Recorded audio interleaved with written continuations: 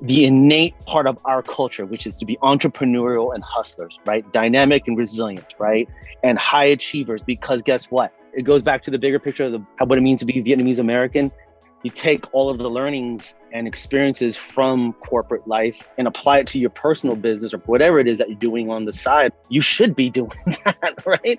Like you should be investing into yourself. So you just got to make it, however you got to make it, right? And so, again, I go back to that trip when I was 15 years old and I saw all of that firsthand in terms of what real poverty is in a third world country versus what poverty is here and what the opportunities are here. My name is Mike Van, and I'm currently the president of Billboard. Welcome to The Vietnamese. I'm your host, Kenneth Nguyen. Being part of a culture of nearly 100 million Vietnamese people in the world today comes with a lot of pain, proud history, and privilege. Join me as I highlight and explore the Vietnamese experience from all over the world. What does it mean to be Vietnamese to you? What I would say is, let's rephrase that question. I would answer it as, well, first of all, I would ask myself is, what does it mean to be Vietnamese American? Because number one, I was born here. And number two, because I was born here and I was raised here, my experience with that kind of background has kind of been dynamic, right? And so I would say the first thing I would say is being Vietnamese American is to be dynamic. It is to be versatile. It is to be resilient, determined, and I should say determined to achieve, but also to have this kind of like sense of responsibility too, for having this amazing and tremendous opportunity to be here and to live here in this country, that provides just so much opportunity to achieve and to succeed and to live a life that's very different than, say, a lot of our family members that live in Vietnam or anywhere else on the planet, right? So to me, that's what it means to be Vietnamese American. Now, we've had a conversation before about where you grow up in the United States. Mm-hmm. Profound difference on who you become. And, I joke around about that with my group of friends. And yeah, it's become a running joke, but there are some major differences. And, I know that you have opinions about this, and I'd love to. Yeah, I absolutely do. So so let's go back a bit, right? So all of our parents, when they came to this country, the point of entry was either like Camp Pendleton on the West Coast, and I don't even know where on the East Coast or wherever else in the country, right? But some military base. And our parents basically decided to either part ways with their community of people that they came over with, to this country or not. And they said, okay, where are we going to go? And my mom decided to, of all places, settle in Sacramento, California. I understand why they did. It was because at the time, my dad, obviously, he was in the military in Vietnam, and his commanding officer, that family decided to go to Sacramento too. So he decided to follow them. But, it's interesting when I reflect on my life and I reflect where I am now and how far I've come. And when I talk to my mom about why did we choose Sacramento and how our lives would have been so much more different, I believe, if we would have settled, say, like in New York, right, on the East Coast or something like that. But then at the same time, too, if we would have settled, like, say, in Houston, Texas or wherever, right, our lives would have been very different. And I think that I believe this. If we would have settled in, like, say, New York or somewhere on the East Coast like that, I think my life would have been very different. I think my life probably would have been on another kind of scale, or the outcome would have been, I think, maybe amplified a bit. I hang out with a lot of East Coast Vietnamese guys that are out in California doing things that you just don't see West Coast guys doing. And no. West Coast guys are into other things. And we're going to make generalities here and get crucified for it. But I think we should deep dive into this because we talk about this a lot in my group. There's something about the East Coast, and I want to hear it from you, and then I'll give you my 2 cents on difference it makes for particularly Vietnamese Americans. And what is it for you? Yeah, for me, it's it's not a simple answer. It's a complex one, but I think it's attributed to my personal experience in living in New York. Not only living, but also traveling to New York consistently, since the very beginning of my career, 25 years ago, right? And what I will tell you is that it really didn't become very evident to me until I actually lived there in New York City with everyone else, in humanity, who was just trying to make it, in that concrete jungle. But like, even before that, like, again, just as simple as like just noticing a couple of things. One is from a culture and family perspective, like the whole notion of blue bloods, right?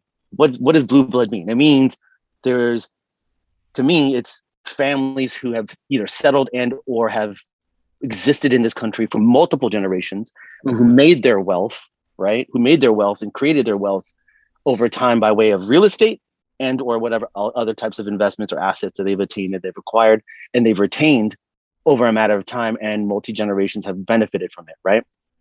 So I've always asked, like, well, how do these like buildings exist with these like last names, attributed to them, or these huge parks in New York? Like there are, and again, and so it was because these families have lived there for many, many, many, many years and multiple generations and built their wealth that way, right? Then from a cultural perspective too, like, for example, you go to Harlem, right? And there was a huge renaissance, obviously, in the early 1900s for Black folks, right? For African Americans who had lived there, had settled there for multiple generations, and they have thrived, right? And they have made it up into the economic food chain in a way where they've succeeded in ways that a lot of people have not, I believe, don't fully recognize yet, right? But I saw that firsthand. And so in New York, it was like not so much about, yes, there was one layer in terms of like the color of your skin and your family, but also from a cultural perspective, in living in New York, you were just given that platform and an opportunity, not given, I said, but that platform and opportunity and scale and amplification of all of that fully existed there so that you could take advantage of that opportunity. Finance, for example, right? New York is the financial capital of the country, if not of the world. And if that is true, the amount of money and opportunity that comes from that does not exist anywhere else. And so even if you're peripherally exposed to it, or directly for that matter, right, you're going to benefit from that. And if you're hungry, and if you're opportunistic, and if you are ambitious, and you're dynamic and you want to achieve, chances are you're going to find your way through that maze and succeed, right? So to me, that's what I've seen personally. That's what I attribute it to. And every single person that I know, doesn't matter what color they are, especially if they're born and raised in New York, they say first and foremost, I'm a New Yorker. Yeah. And they make that distinct, very distinct kind of like notion of, and especially if they grew up in the city, they're from New York City specifically, right? And of course, if you're from Queens or Brooklyn or other boroughs or whatever, like they also mention that, and they're very proud of that, right? And so, for that matter, you take that, the proximity to the financial center of the world, the proximity to like a major cultural center, but also education. Yeah, East Coast education is very different, right? From what I've heard and what I've seen, whether that be public or private, in grade school, middle school, high school, obviously in the university as well, it's just different. It's just more developed. It is, I would say, they operate at a higher level. They just do. Yeah. Where in your family's history do you think you picked up the love of the arts? Yeah. It's definitely both of my parents. I'll start with my dad. Growing up, from as the earliest memories that I have, we've always been around music. Always. My dad's always played music in the house. He was also a musician. He played in a band, like my understanding from what my mom was telling me, even like all the way back to like Vietnam, my dad actually even told me this story too. He was like, at a very young age, he just wanted to play music. He was just very drawn to music. So he would be playing in like cafes in Vietnam and stuff like that. And he played drums, he played guitar, he played bass, he played piano, he sang. Like, he would be the uncle that would be singing at, the weddings, right? Like he'd get called up to sing with the Vietnamese band, like at weddings and stuff.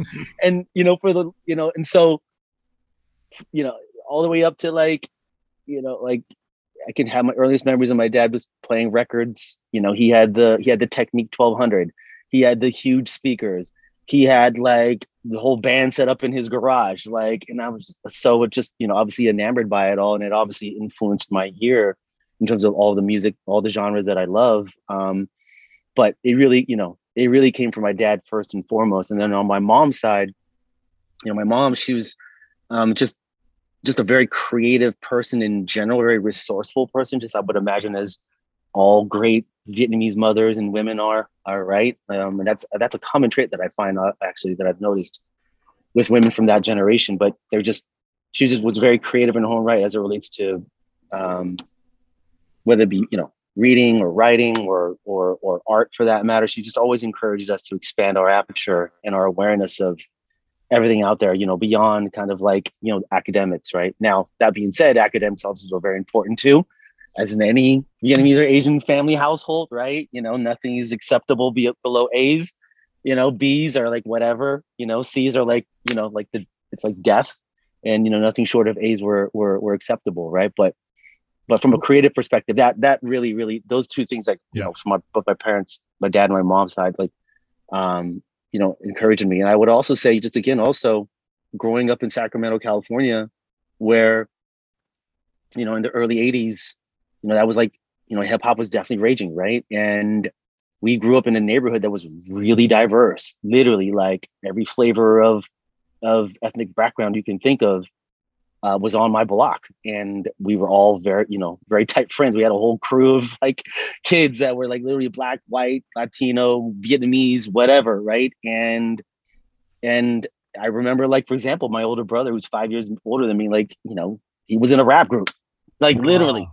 Like he was in a rap group. He formed a rap group, and like, there was like b-boy crews, and like there is. So again, all of those factors, including, being around my dad, him playing in bands, him exposing us to a bunch of music at a very young age is what really influenced me in terms of like my love for music, but just for all art and culture in life. You go to college and you start to dabble within the advertising industry. Yeah, I would say more than dabble. Becoming president of the ad club in college. I can't believe you know this. And I don't know where you got that, but you probably, yeah. But so yeah, I definitely stumbled upon the advertising industry. I was a business major first and foremost, and I didn't want to take calculus, and I found, accounting at the time to be boring, and economics too, for that matter. But now I love those subjects. But so I changed over to communications, and I became a PR major, and then I didn't want to write press releases, right? So I took an advertising 101 class, and in that class, your first couple chapters of the curriculum, you study, campaigns, creative, you study that kind of stuff. And I stumbled upon this in chapter 2, where we started studying this, one of the greatest commercials that was ever created ever, called the Apple 1984 ad. I discovered that this agency called TBWA Shy Day was the creative agency that made that commercial. What was so creative about that commercial? Multiple factors. From a pure creative perspective, it was based off of Orson Welles' like Big Brother, right? And in 1984, that's when the Apple Mac, the first Mac, was ever launched. So clearly Steve Jobs had his hands in it, and a creative visionary by the name of Lee Clow. This guy, he collaborated with Steve Jobs, and they made this commercial. So not only was it visually stunning and based off of this Big Brother type of concept, right? But the way that they did it too, like they bought a ton of media time and space during the Super Bowl. It aired during the Super Bowl. It was the most expensive commercial ever produced during that time. And they spent the most money ever. And for Apple, it was a huge bet. If you think about Apple's where they were as a company and as a brand and as a product that they were launching. There was literally something that was revolutionary that was literally going to change. So that's why it was launched in 1984, and the whole idea was like, you know, or the part of the creative in the commercial, if you watch it, right, it's like, you know, this is why 1984 is not going to be like 1984 because of this, the launch of this new product. Yeah, it was, you know, it was directed by Ridley Scott. Like, it was like every box you can think of from a creative and from a cultural impact, from a business impact. Like, it literally changed the course of advertising And your and and my life, because I was like, I looked at that, I was like, holy shit, that's amazing. I never heard of this before. And who's the agency? Oh, that's the agency. TBWA Shite is like, I'm gonna work there. That's what I'm gonna do, right? And so went down that path in college.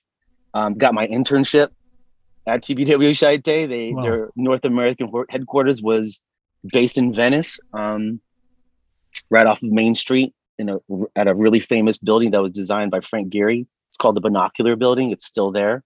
I think Google occupies it, I think, or someone occupies it. But so I got an internship there, hustled to get an internship there. I did my internship in the Binocular Building.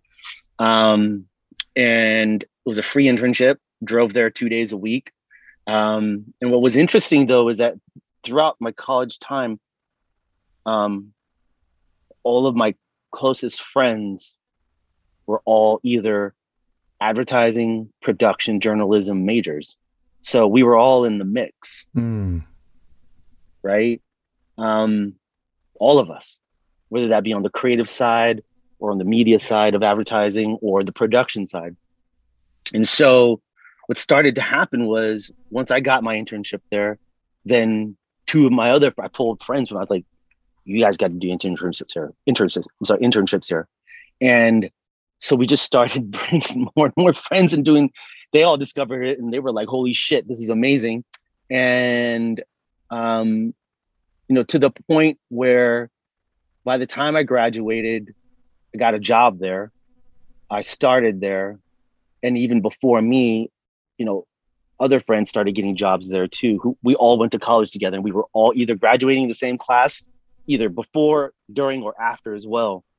And literally there was a whole crew of people from Cal State Fullerton, from the communications department, or major for that matter, who all started their careers at Shite Day, literally. And to this day, I'm very close friends still with all of them. Amazing. And yeah, and so Shite Day was basically, at that time, it was like the last great generation of what advertising used to be, right? So think Don Draper, Mad Men, think all of that from the 60s all the way up into the early 2000s. That, I believe, in hindsight, 2020 now, that generation of advertising professionals was the last great generation. Why? Because that was also the time when Web 2.0 launched and really started to take a foothold as it relates to advertising, how it influenced advertising, right? So this is pre-Google, pre-Facebook. This is Friendster. This is Yahoo. This is AOL. Friendster was pre-MySpace, right? So social networks wasn't even a thing. So anyways, from 99 to like 03, you still had a lot of money being invested into TV, billboard, outdoor, print, all these other traditional forms of advertising, and digital was just starting to come into the forefront, right? And so there's that dynamic that's happening at a macro level. And then when you zoom into what was happening at Shite Day too, the advertising business models were changing. But also this last great generation I'm talking about, like there were like 600 people at this company, right? And imagine being in a place where there's 600 people who are all young, literally no one more than 30 years old, literally, right? If you're older than 30 at that time, you were considered old in advertising, right? Young, diverse. Oh, I shouldn't say diverse. I take that back. No, not diverse. Young, good looking, educated, and eager, and just ready to get after it. And very creative, right? Across the board. in every discipline, right? Because in advertising, you have media, you have account management, you have creatives, copywriting, you have art directors, you have production. There's all these different disciplines, and it was like almost like a creative graduate school, right? Wow. And so you have that dynamic taking place, and all these kind of macro influences and things that are taking place that are like literally world changing and culture changing, all happening at the same time. And from there, everyone launched their careers, right? Including myself. And so that was when I was at the agency side. Literally stayed there for 4 years, but also realized that you can't make a lot of money doing what we were doing. Right. So during that time, I was exposed to media sales. And I want to be clear here.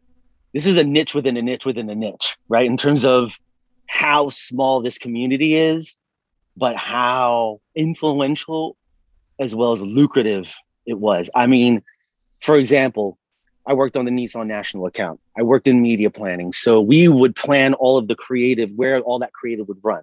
We would literally tell Nissan where to spend their $200 million budget in media a year. So therefore, I was in control at a very young age of a lot of money, of which then I would award that business to certain media entities, whether that be broadcast TV, outdoor, or print magazines at the time. And I just distinctly remember always meeting a lot of these people, these salespeople. They would come in super fly, dressed to the nines. Their whips were amazing, immaculately, manicured from head to toe, very articulate, doing presentations in front of 50 people and asking you for $10 million, right? Like, I'm like, that's what I want to do. Let's go there. So I did that. So I got into that. It was weird. It was crazy. It wasn't something that happened overnight. I actually did, like, over the course of about a year and a half, I did like maybe 40 interviews. And I finally landed a job after doing a second series of interviews with The Source magazine. I started in print sales, but it was a dream come true for me. And if you're old enough like I am, you remember how influential The Source magazine was. Like, it was the hip hop Bible. Oh my God. Like, you could not tell me anything. So I got the job there. Did you at the time recognize that you're up against a different sort of presentation? You had to look a certain way. You had to be a certain type of person? Yes, I was very aware of that. But even before, I was aware of that before the 40 interviews I had to go on, right?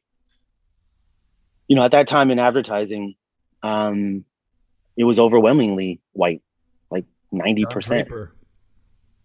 From Don Draper in the 60s all the way up into, the early 2000s, right? And because of that, I was very aware of, hey, yeah, obviously there's a status quo here, but what's interesting about advertising, though, is that, like, because of the creative nature of it, it manifests itself in a way that's kind of different. What I mean by that is, like, if you were idea driven, creative, also hardworking, and all of those things, you could stand out. You could contribute. You could be respected, right? And I saw that in fits and starts here and there, throughout the industry. Yet at the same time too, on the business side of things, yeah, like, you had to have a certain level of polish. You had to have that kind of level of refinement. And, we go back to the earlier parts of our conversation around education, exposure, and where you grew up and all those things. Clearly I didn't have that, but I got exposed to it. Yeah. When I was around these people, so I could see, like, okay, that's how you operate. And so when I talk about what it means to be Vietnamese American, dynamic, resilient, being able to be a chameleon, right? Like, those are the things that help me. They matter. And not only did they matter for me and they helped me, but that's what gave me the confidence. Literally, because I didn't care that you saw me as someone who was Asian and potentially either inferior or not at your level. That didn't affect my confidence or my self-awareness. If anything, it drove me, right? It drove me to go even harder, to be like, All right, you don't see me that way. All right, Let me prove it. watch. Yeah. I'm gonna prove, and not only prove it, but in time, in time, you'll wanna we'll have another conversation, and you'll see where I'm at versus where you're at. How long were you at the source for? I was at the store for 3 years, and then from that point on, I had a series of other sales jobs, and just but I will tell you that every single job that I had, um, at all these other companies, they all aligned with my personal kind of like interests too. Because in my view, from a from a business perspective, but also from a sales philosophical perspective, like for me, I couldn't sell anything or be a Yeah. part of something that what didn't interest me, right? Or wasn't a part of my personal interest. So music, gaming, tech, um, those were the things that were interesting to me. And so as a result of that, they all heavily influenced where the brands that I would be attracted to that I would want to work for. So it included the source, it included ESPN, it included MySpace, which is tech, it included gaming, which was EA, it included, music again and tech, which was Pandora, and then obviously ultimately where I am right now at Billboard. So how did you get to Billboard? Um, I was contacted by a former boss that I had who was very influential in my career, who was also notorious in the business, good or bad. Um, but I worked at Complex as well, and he was my boss at Complex back in like 2007 when I lived in New York, and he basically contacted me out of the blue and was like, "Hey, there's something that we're trying to do different here at this company, and I'd love for you to come on and join me."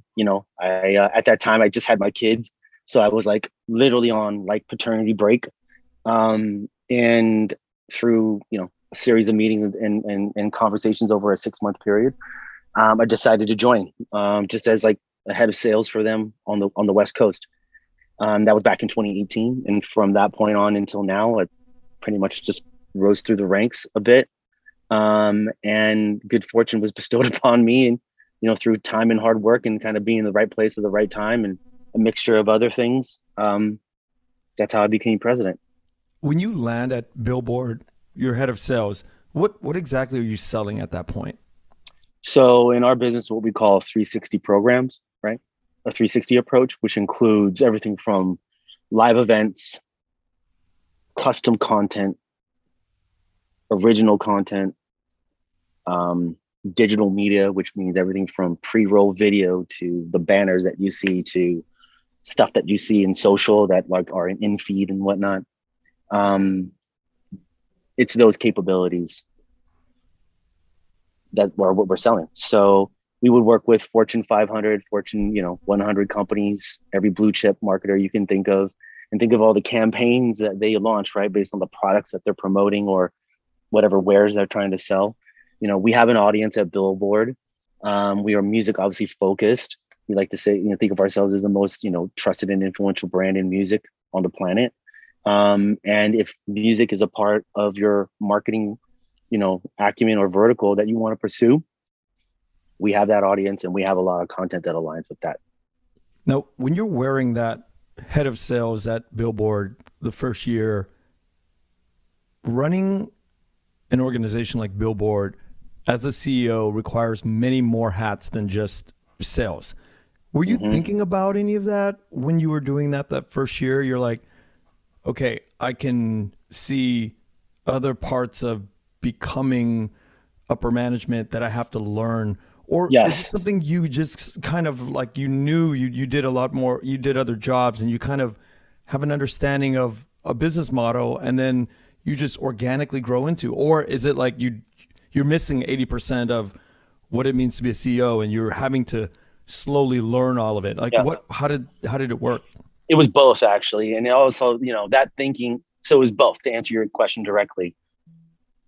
One, when I was hired to become, head of sales, I was myopically focused on that function of the business, right? Which is to drive about 70 to 80% of the total revenue that came in for the company that was direct, right? Because there's other forms of revenue that come in, whether that be through licensing or e-commerce or whatever that had nothing to do with my team and what we had to do. So I was myopically focused on that my first year. Yet at the same time, too, very aware of all these other facets of the business, not only from a business perspective, but from a content perspective too, because there's a full editorial team domestically and globally that create content for Billboard and for the brand, right? So I was aware of those aspects of the business, but I wasn't focused on it in my first year. And then through time, as we continued to perform and as the team continued to perform, that's when I became more and more exposed to that, to those parts of the business. Now, what I will say is, prior to coming to Billboard,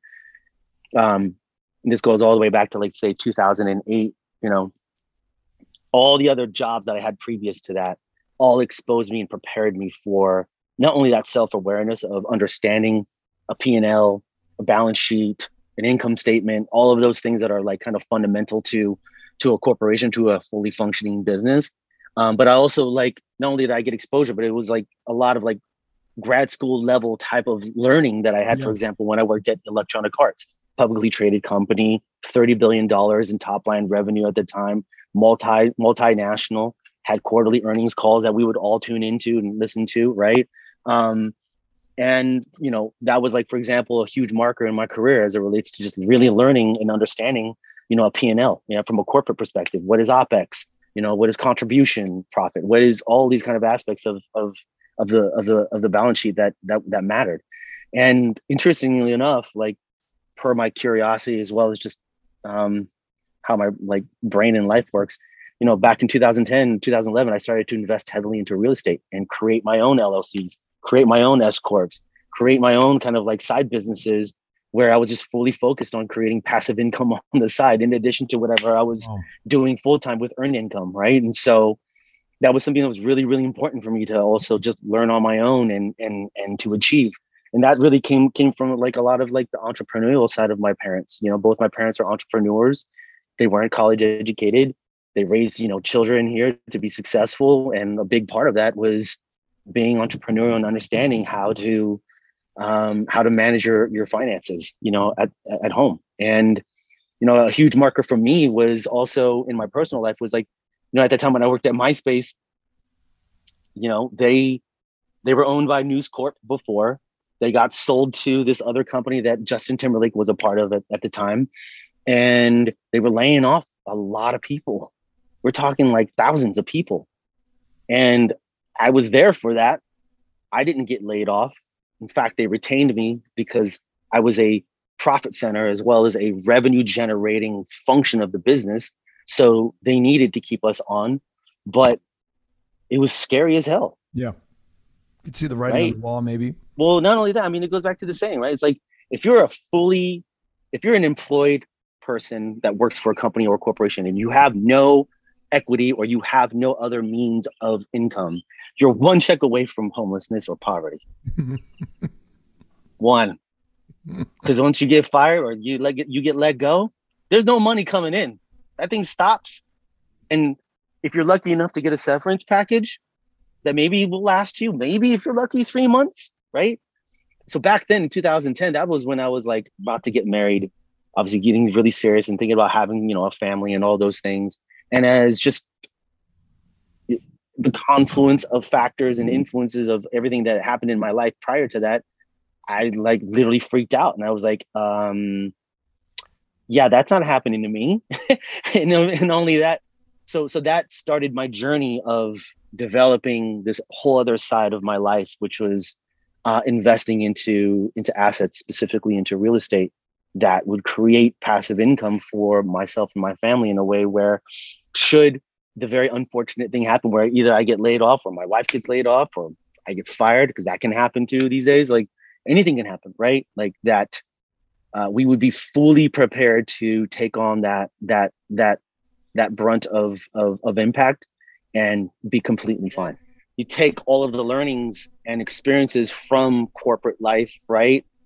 And apply it to your personal business or whatever it is that you're doing on the side or whatever. Like, you should be doing that, right? Like, you should make the time for that. You should be investing into yourself. So that's why, and so I don't know. Yeah, I think that again, it goes back to the bigger picture of the top of our conversation around the whole, how, what it means to be Vietnamese American.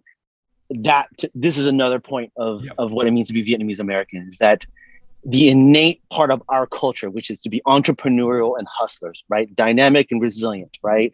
And high achievers, because guess what?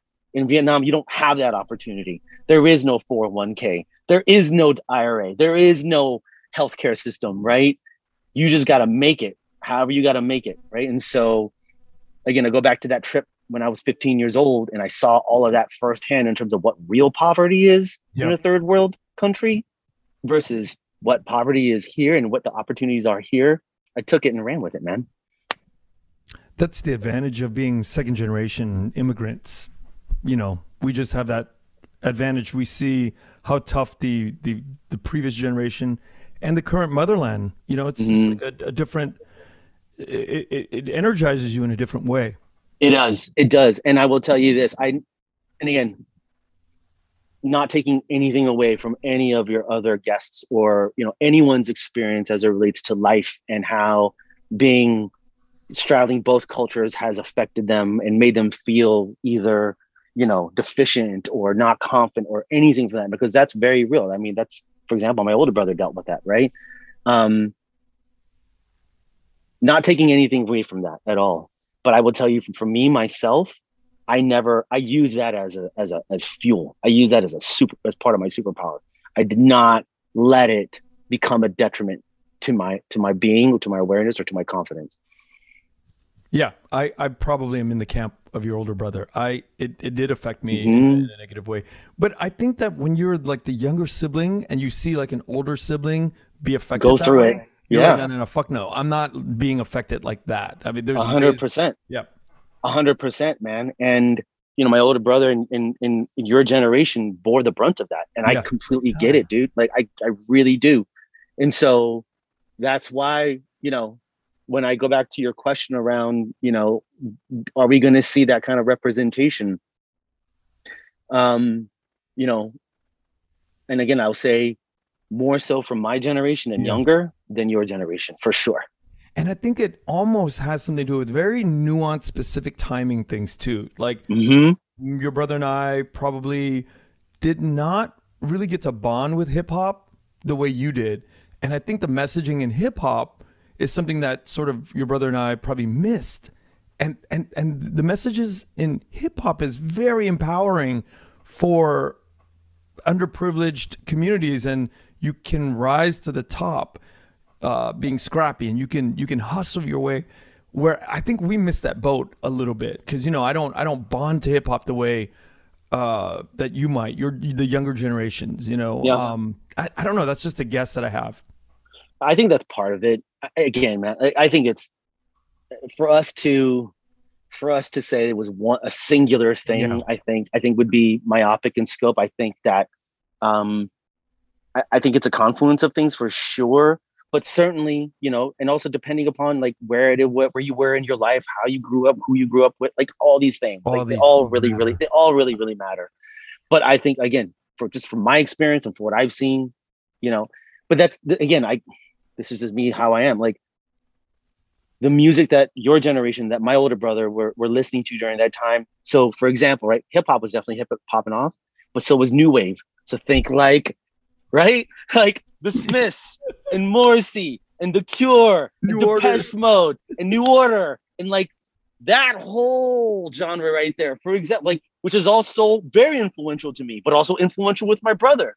I mean, if you look at his playlist, right? Like it's like yeah, there's some hip hop, but then there's all this other stuff, you know what I mean, from like the 80s, like that literally was the definition of. It wasn't even yacht rock, like it was like literally like that whole new wave, right? And I know you had that hairstyle. I know you were rocking those clothes too, dude. Right? Like, 100%. Right? 100%, So I get that. I see that. Like, but that's what also made me super dynamic in that regard, right? But not so much with my brother in your generation. And what I would also say, and if I mentioned this too, like, you know, I grew up in Hawaii as well. So when my parents got divorced, we moved to Hawaii when I was 8 years old. My older brother was 13, 14. My younger brother was 6. And we not only did we grow up, we moved to Hawaii. We moved to a part of Oahu that was super remote. like country. Country. How long were you Like there even for? even the locals call it country. Like country. When I'm telling you country, it was country, right? How long were you guys So there for?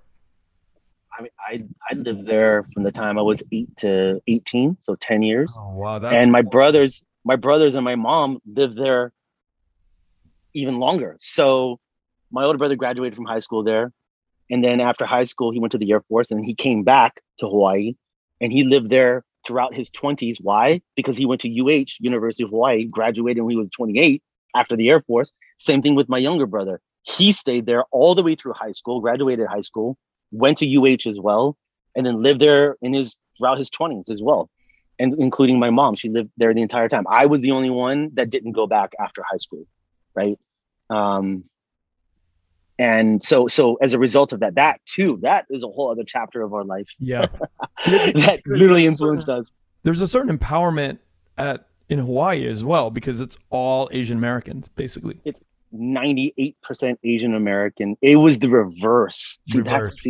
It was the reverse of what everyone from our generation or older or younger experienced in what we call in the mainland, right? It was reverse racism. And this is formative for you, your formative years, 8 to 18. Ken, they would also even, there was also racism within Asians and Polynesian. Like, Yeah. if you were Japanese or Chinese or Filipino and you weren't Hawaiian or you weren't Samoan or you weren't a mix of things or you weren't local enough or whatever it was, like they would discriminate against you too, right? So there was that whole crazy sub dynamic. But then the overwhelming thing was if you were white, oh man, especially you were fucked. And not only that, especially where we grew up, which is the west side of Oahu, which is a tiny little beach town called Makaha, which is a famous beach break because that was like literally where a lot of the surfers from the 50s from the mainland, from Huntington Beach, like literally came and learned where to surf. That beach break was my backyard. That's where I grew up, literally, dude. I swear to God, I gotta make this up. So anyways, being exposed to music and culture there too. So this is full blown hardcore Hawaiian local culture, surf culture. Then not only that, Hawaiian and reggae music on top of that. And then on top of that, from a race dynamic perspective, full blown reverse racism. It's so crazy that you think, I mean, I get it. We had a long conversation about growing up in New York. But growing up in Hawaii is a very unique superpower for Asian American children. Yeah, I agree. I have another friend who grew up in Hawaii as well. They their family, the Lay family, runs the Pig and the Lady. They started the Pig and the Lady in Hawaii. Huge fan of the Pig and the Lady. Every time I go to Hawaii, we eat there. 100%. Shout out to Pig and the Lady. Shout out to your guys' oxtail pho. Shout out to all of your dishes. For real. Yeah. So good. Obama, when he vacations there, that's where they go. Pig and Lady. They close off like this. They have a banquet hall upstairs, and they serve dinner for Obama and his clan.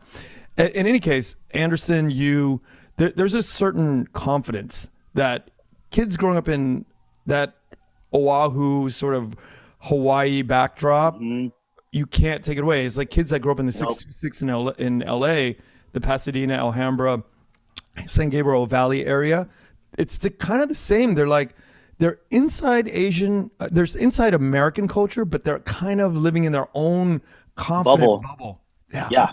And I'll tell you why. A couple of reasons. So broader is you are you're not being discriminated against in a way that Asian kids would hear, right? So that's number one. So there's a certain level of pride. You know that, okay, these people look like me. And not only that, we're also hyper competing with each other too. So in Hawaii, growing up during that time, right? Also like fighting was a really big thing. So you learn how to get down. Wow. Fighting. And none would you my brothers and I, we'd fight like big Hawaiian dudes, and I played football too. My younger brother played football. We were going up against 250-pound Samoan kids. We didn't care, right? So that right there in itself, you learned fighting culture is a really big thing in Hawaii. really big thing. So that's why like a lot of great fighters come, like BJJ and like MMA fighters. Hawaii. They come from Hawaii. Like look at BJ Penn. Like it's and not only the guys but the girls too. like like everyone knew how to get down, right? So that was a really big, and I think that was a big part of like, you know, the kind of confidence and it was a huge part of that, you know, Hawaiian and local culture, but also being exposed to water sports, being very comfortable in the water, surfing, bodyboarding, body surfing, spearfishing, fishing, snorkeling, scuba diving, being very comfortable and connected to the water and respecting something that is beyond your control. That's so powerful. I mean, I almost drowned like 3 times as a kid. You know what I mean? Like, look at Obama, for example. Why do you think he's part of the swagger that he has? Yeah. That dude body surfs with the best of them, right? And not only that, he's half black, half white, right? Had to deal with polyhyphenated, whatever it is you want to call. He went to the best high school in Hawaii, which is Punahou, literally the best school, the elite school, right? And then he ups and then goes to Occidental College, and then after that, and then, you know, the rest of his life and his career. And so I identify a lot with Obama, 100%, because the way, when you read his books, for example, Letters to My Father, like he documents a lot of that time when he grew up in Hawaii. That was our time. That was my time. When I think about music before the last, I don't know, 5-10 years with this, hip hop today for me is very difficult to digest the way it's, you know, that's different. It's just different. But I'm sure the kids today appreciate their hip hop today, and they're like, "Oh, you're just old, you don't understand." And I think that there's a lot of truth to that. But at the same time, was music better back in the day? I'm going to say no.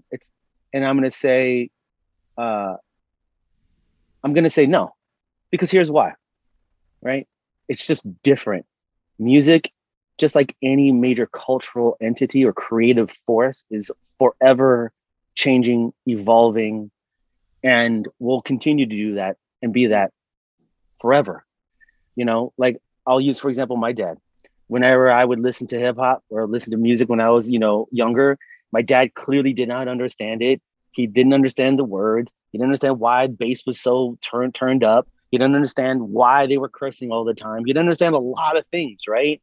But then when he would play his music, not only Vietnamese music, you know, but more importantly, the American music that he listened to, like classic rock, that kind of stuff, that made sense to him. You know what I mean? He liked that. His parents were probably putting that down too. Yeah. I mean, dude, like exactly. So my point is, it's a generational thing. Because music is a forever evolving cultural creative dynamic. And not only that, you layer in how it's consumed now versus and how not only consumed, but how it's discovered. Music discovery is very, very different. And that's a really big thing right now. That's a huge subject that's being not only contemplated and discussed in the music business, but just like it's a very real thing. Like you take music discovery on TikTok. You literally have artists now, that emerging artists that are breaking music, launching their careers just on TikTok alone. Right. And it's partly because, you know, you've got a lot of Gen Z and Gen Alpha spending a lot of time on there. But as they spend a lot of time and then as they discover music on that platform, where by way of sharing, you know, with their peers or with their social networks, that is influencing music business as a general in terms of like how things are getting monetized, how they're being ranked, how record labels and established artists and business managers and ecosystems of people around these artists are maneuvering, and how they are making it known in terms of like how artists can be discovered and blow up. You know, look at Doja Cat, look at Lil Nas X, look at amazing stories. Doja Cat story, it's amazing. Can you talk a little bit about it? I mean, I know it, but I want to hear it because I want other people to understand what the implications of going from your bedroom to the world stage, especially with Doja Cat. You know, no one can see it coming, right? It's from a business perspective.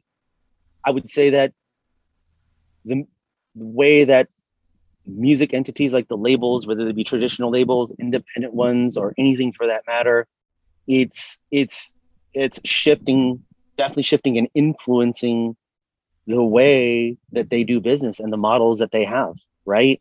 From a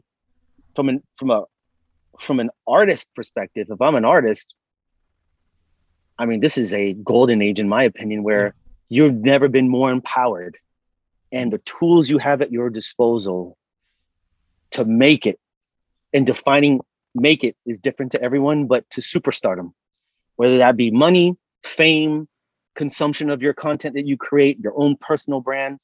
You know, I follow Russ. You know who Russ is? I've never heard of Russ. Yeah, Russ is he's a hip hop artist. He's independent fully, and he's been embraced, you know, by fans as well as other hip hop artists who, you know, who are traditionalists in the culture, where his business acumen is on point. He makes way more money, and he literally puts it out there to his audience, to his social channels, like, hey, I'm an independent artist. I sell out on tours, and I make, you know, my cut of the revenue that comes in is greater than, say, an artist who signs to a traditional label, right, or contract. Is just way more different. Now, I want to be clear. From my point of view, I'm agnostic as it relates. I'm just an observer in all of this, right? This is just what I'm seeing across the board. And sure, as a signed artist, can you make it to fame and fortune? Absolutely, right? But I would say to you know, as it relates to what I'm seeing now in terms of trends and whatnot, like, as an artist, you're never more empowered, ever. Yeah, and let's break it down. The reason why there's a major difference in the models is, I think as a signed artist, you're relying on the tools and the mechanism that labels have had for the last 50 years, 100 years. They do all the marketing, they put the packaging together, they put you in the studio with the producer, and they do all of that. Now, as an independent artist, you're doing all that yourself, or you're hiring your own team to do that, and you're putting out the risk of your own money. And so will, in the long run, labels exist much longer, or do you think that it's on its way out, or will it always be both ways of doing business, with the labels or independent? I think it's gonna be both. The labels are never gonna go away. Their models could shift and change and evolve and all of that, but as business entities, they will always be there. Now, is there a 5% chance that something else so disruptive could come in and just cause them to change their name or rebrand or merge, you know, with other major labels? Yeah, I mean, that's happened in the past, absolutely. But do I think that they'll ever go away? No. And then on the independent side, that will, if anything, that's only going to grow and become even more vibrant, right? I think also when you layer in Web3, financed by decentralized finance and cryptocurrencies, underpinned completely by blockchain technology, and manifested as kind of like the 1.0 version of ownership through NFTs and other cryptocurrencies, that's when things are going to get really interesting. That's what I'm talking about. Because right now, the difference between being signed and doing it yourself independently is probably the amount of money that you can use from the studio side, right? So the studio will put the money out and they'll lock you in. And if you're doing it independently, you have to kind of like be scrappy. If you come from a good family, you have money. Bootstrap it. But that Web3 thing is going to change the face of all of that leveraging. Yeah. And not only in music, but just content. Everything. Literally, what is Web3? Web3, from my understanding, is basically ownership, right? Individuals, literally down to the individual, be able to own their stake, their data, their everything in Web3, right? Supplanted by blockchain technology. From a currency perspective, cryptocurrencies to be able to exchange value, right? NFTs in terms of, and blockchain technology to prove ownership, right? And so, yeah, like imagine being an artist and launching your album as an NFT that you can sell for 1 ETH on OpenSea, and you only mint 250 of those NFTs. Game changer. That's direct revenue to the artist and direct ownership to the fan. Now, the X factor here is, and what we're seeing right now as it relates to the onset of the crypto winter, is it's still dollar denominated. right? Everything goes back to the dollar right now. And as we saw, when interest rates increased, what happened? All of that deleveraging started to happen. And so that's why you saw the crash in crypto, Yep. because you had all of these people, institutions, whoever, whatever, anyone that was invested in crypto was so over leveraged that once, as soon as the interest rates came up and it became expensive to borrow money, yeah, dude, got wiped out. So it's going to be interesting to see once interest rates go back down and inflation gets tamed and all those kinds of things, how it's going to affect the entire crypto market. I think concurrently, again, like blockchain, it doesn't change blockchain technology. The history of Billboard, we've talked about this. It started out as promoting fairs and festivals and different public events, and then the morphing of it grew into this sort of machine.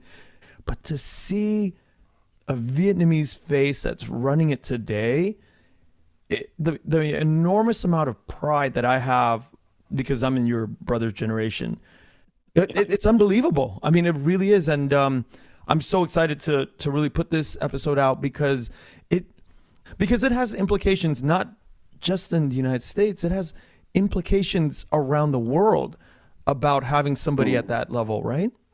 Thank you for sharing that. When I became president, I didn't fully appreciate, I think, and not in a bad way, but it's more like from an awareness as well as just like impact perspective, the impact that it was going to make. And when I hear, details and background, from folks like you, from your generation too, especially, but also from across the board, from a lot of, colleagues, friends, just random people who have all kind of like said the same thing in terms of like how impactful it is for them and what it means to them. One I would say is I'm deeply humbled, really, truly. I'm very appreciative. I'm honored. I am. There's just a confluence of emotions and just thoughts and ideas that come to mind where, I will tell you that if anything, it's fuel and even further energy that I receive, that I use to get through all of the responsibilities and kind of like, impact that I know that I'm going to make, but also, I want to be able to use it for good, and if I can impact anyone's day or life or thoughts around, hey, everything from, not to sound corny, like, hey, you can do it too, this is very possible, to, hey, if this is something that you just needed today to get you through today, or tomorrow or whatever it is, then I'm happy to be that person. And, I know that this is it's all fleeting. Like it can be gone tomorrow. And so, I it's precious, I precious in a way where I feel like there's so much responsibility that comes along with it, but at the same time too, I don't want it to let it be such a burden on me in my life, my personal life, right? But also at the same time too, I'm so proud and I'm excited too at the same time in terms of like not only what we're going to be able to do now together, but also where it can go. And I will also definitely need to say this too, which is it's not just me, I'm not self-made, there are many, many people that have influenced and helped me along the way. But not only that, but also currently now, right? And what I will say, the team that I have at Billboard, I'm very, very, very lucky to have the team that I have, because that team consists of a very diverse group of people, but more importantly, women. I'm the only dude on my executive team. Wow. Literally. Amazing. There are 6 or 7 women who are senior vice presidents or have chief titles on the team here at Billboard, who very much impact the course and the performance of our business and our brand, literally. And I'm very proud and happy to say that I am the only guy, literally. We are hiring a new senior vice president of sales and brand partnerships. He starts on Monday. He's also Filipino of diverse background. to replace my old role, but he and I are going to be the only dudes or only guys that are literally on this team, right? And so shout out to the team at Billboard. And I'm so proud to be working alongside them and to head on this journey together to make some real impact, not only here in the United States, but also globally in music and in culture. That's amazing. And, since we're in shout outs, I want to shout out our friend, our Sissy, who introduced you and I. Yeah. Thank you, Sissy, for the introduction. Thank you, Sissy. Yeah, it's amazing. And I wanted to also say that when I think about your role as president at Billboard, it's like this. It goes beyond that. You're a young person. You're a young man. And to be in a position as the president of Billboard right now, that's not where you're going to end up, because life is long, and you're going to have several more iterations of leadership positions that are far beyond the Billboard position. Because I've just watched a lot of Netflix documentaries on different leaders that in the art spaces. And so I just know that the trajectory of your influence and your fingerprints on Asian American history will be far-reaching, and I look forward to that sort of study, and I look forward to that history that you're going to shape alongside with so many other Asian Americans out there. No, I appreciate that for real, and I recognize that as well. And I mean, that's the plan, right? To keep going and to go, then not only to keep going, but to keep going far and wide and deep, and so that I can utilize this whole experience to uplift and empower the folks that look like you and I, or not, right? They're just anyone who just wants to achieve and who wants to do impactful things in life, and also to have a dynamic and positive and fruitful life, right? Those are things that are important to me. And also, kind of selfishly too, my hope is that, when my children get older and they see this in some sort of, shape, form, or fashion, that they can say, wow, like my dad did this, and absolutely, and it inspired them, because that's exactly what my parents did for me, and that's a whole other podcast we can talk about too. But yeah, that's what they did for me. So hopefully I can do that for them. Wonderful. Hopefully around the next time we can get back on the podcast, Billboard award show, or I hope to get back on with you soon. 100%, Ken. Anything that you need, I'm here, and I'm happy to also introduce you to other very dynamic, interesting, high achieving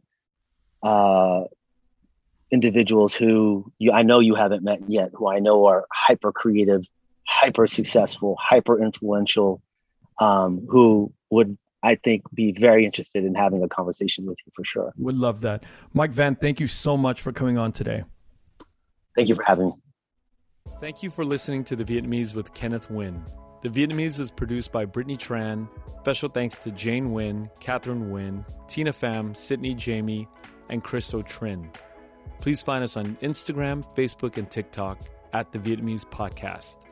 You can also find us on YouTube, where you can subscribe, like, and comment. Please rate and give us a review wherever you find our podcasts. Thanks again for listening.